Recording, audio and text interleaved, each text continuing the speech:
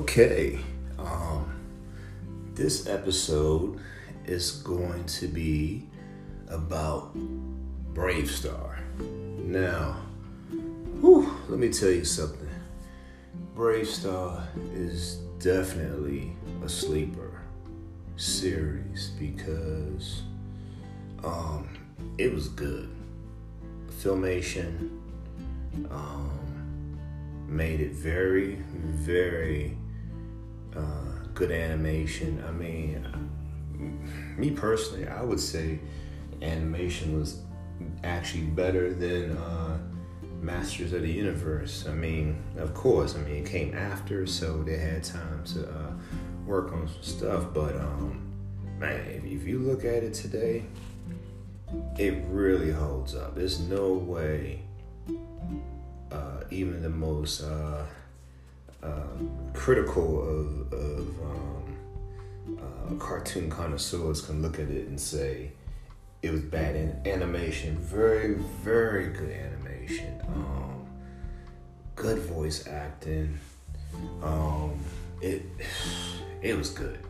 Love the story. It was steampunk before steampunk was popular. I mean, people knew about steampunk. I mean, it was good. It was steampunk. It was some space cowboy, like old school Western technology. It was a steampunk cartoon to the core. It was good. For one thing, you got a Native American hero. Main hero is Native American, and he ain't no joke either. He knows he's not a sidekick. He represents. He's a very, very, very strong character. Then you got the villain, Tex Hex. Oh man, he was good. He wasn't like a real big dude. He was like a wiry, nasty, just it was good. He was like looked like a zombie gunslinger or something. It was awesome. And it's wild because I remember the toys. The toys were okay. Like the villains were good. That's the crazy part. The villains were good. But when it came to the good guys, I guess Handlebar, they came out with Handlebar, he was good, but Brave Star himself, the figure, didn't look like Brave Star in the cartoon. He looked more Caucasian looking, the toy. He didn't have the ponytail. He just didn't have that look. Now, there's two different versions. At least I know of two different versions, look-wise, of the figures. One is very, very Caucasian looking. And the other one looks a little darker, like he could be Native American, but he don't have a ponytail. He just doesn't look like the character. So, some other way that character looked, he just had a personality to him, Anyway, and then the biggest disappointment was 3030, because that was a character I was so fascinated with in the series. You had this mechanical horse, that would transform into a humanoid powerhouse with a shotgun named Sarah Jane.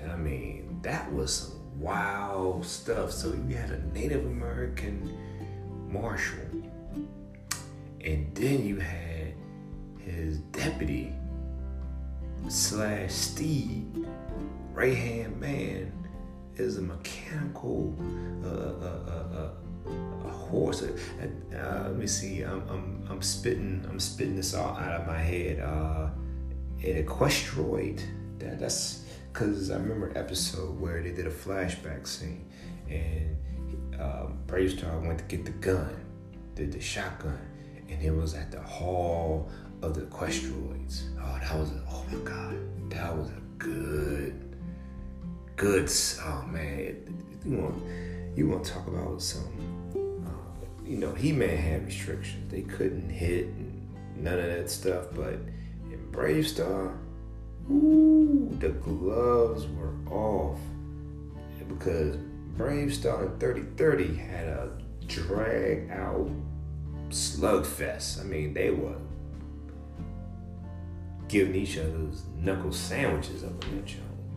And then I remember when they were fighting in the scene, the building started crumbling down, and he had to do some strength of the bed, knock 3030 out to get him up out of there. And then it's wow, it's a good story. I'm all over the place, but I remember the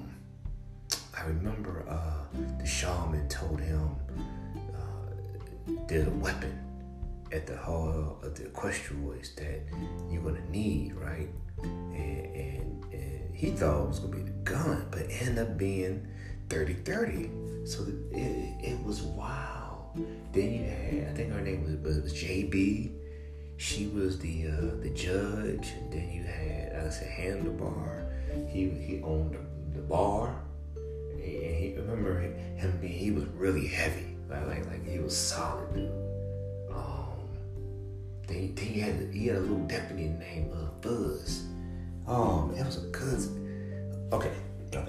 I'm jumping around. Let me just stay on track. So you had some awesome villains with the bad guys. Thunderstick. Just the name Thunderstick. And then you had like the snake lady and Cactus Head. Oh man, it was so good. They had these like these coyotes. They're like bad guys up to no good. But yeah, Tex Hex, he answered to this one deity. His name was Stampede, and you can hear the voice of Alan Oppenheimer in Stampede. But Stampede was like Horde Prime. I mean, he was like kind of like in the clouds, shadow. You see a hand come out. I mean, it was neat. But Stampede was powerful, man. Stampede was so powerful. He created Tex Hex to be what he was. Like Tex Hex was like more human looking. Okay. Let me go back to this. So this tripped me out, right? So I didn't find this out until not too long ago, maybe a few years. I didn't know that BraveStarr had a movie. And the movie came out after the series ended. And the movie has clips of the intro of the cartoon. It's very, very, very, very confusing. So the cartoon came out in September the 14th, 1987, and it ended February the 24th, 1988. But check this out. There was the toy line came out in 1986. So the toys came out first. Then they did the cartoon. But this is the crazy part. They did a Marshall BraveStarr movie March the 18th, 1988. So right after the series ended, they did a movie, right? And in the movie, it was literally the origin story of Marshall BraveStarr. So you would have thought that they would have had the movie come out first. Then they had the series, but I don't know what that was about. But anyway, in the movie, it goes through the very beginning, when he was a little boy, when Tex Hex became Tex Hex, when when he first met the judge. Oh man, there was a scene where, I mean, he was aggressive. Like at the end, he like scoop her up and dip her and kiss her. I'm like, whoa, for an 80s cartoon, that's wild stuff. And then it was interracial too. It was very, very progressive, you know. That's that Lou Scheimer right there. But yeah, it was really, really, really, really wild because it was a good. I had goosebumps when I saw it. I was like, oh man, it was like watching something. It to me, it was watching something brand new from the '80s that I was very, very, very, very familiar with and love, and seeing it for the first time. It was like seeing a lost Filmation He-Man episode, like it was amazing. But anyway, let me go ahead and wrap this up because I didn't want to make this one too long, but I just wanted to just shed some light on Marshall Bravestar and how progressive it was. And even the Prairie people in the movie, it showed how they were like Native Americans and being discriminated against. It was really, really, really, really deep. And Marshall Bravestar wasn't having it.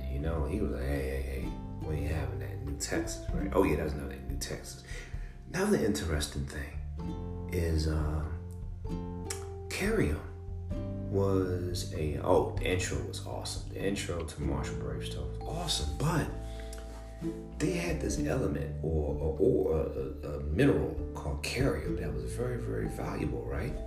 Well, in the He-Man She-Ra Christmas special, they mentioned Carium. So it's crazy how you had a series Black Star and etc.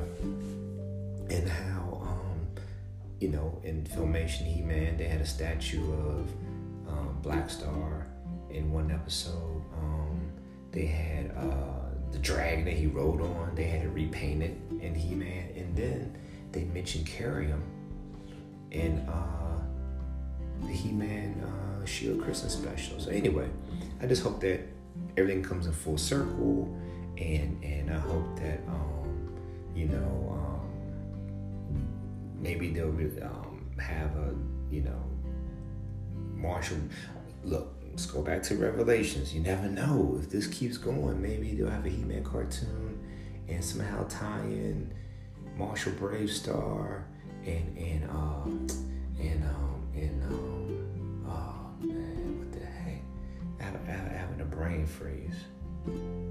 Rio Blast, right? Rio Blast and Marshall Bravestar. Oh my God, can you imagine? Or have Black Star. You know what I'm saying? He's an astronaut and he knows Queen Marlena. Just come on. The possibilities are endless, right? They're endless. Anyway, let me go ahead and leave that alone. So anyway, Bravestar, revisit it, check it out. I collected I got a few figures of Bravestar. I got a Bravestar, I got a 3030. His tail broke. I had to glue it back on, but whatever. And a Sandstorm. Looks awesome. But so that's gonna end this episode on Bravestar. The steampunk. The steampunk Marshall. But anyway, everybody was steampunk. But anyway, I really, really love this series. And also, fun fact, it was the last animated series that Filmation did. So, if that was to be their last Filmation, their last animated series, hey, to me, they went out on top because it was a masterpiece. Beautiful, absolutely beautiful. So, on that note, follow me or whatever on this platform, and I'm gonna keep bringing stuff to you. I'm an 80s fan. I love the stuff. I'm real chill with it though. Okay, I'm really chill with it. So I'm not super aggressive or angry. I'm just really chill. Look, I've never drank before, never did any type of drugs before, but this 80s thing, going back and thinking about it is my escape. This is how I escape from all the foolishness and things going on in the world right now, me going back to these 80s cartoons with the pureness, the messages, the just want to just do the right thing, you know, none of this sarcastic, cynical mess that we got going on right now with these shows where everybody's cheering for the anti-hero. No. I like the shows where you know who the hero is, you know who the bad guy is, and ain't no he's bad because you know he didn't get the wagon that he wanted as a child, or you know he was he was bad because he was bad.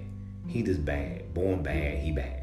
And the good guy is good, and that's it, he's good, and that's what I like. You know, I know that we live in a world of gray.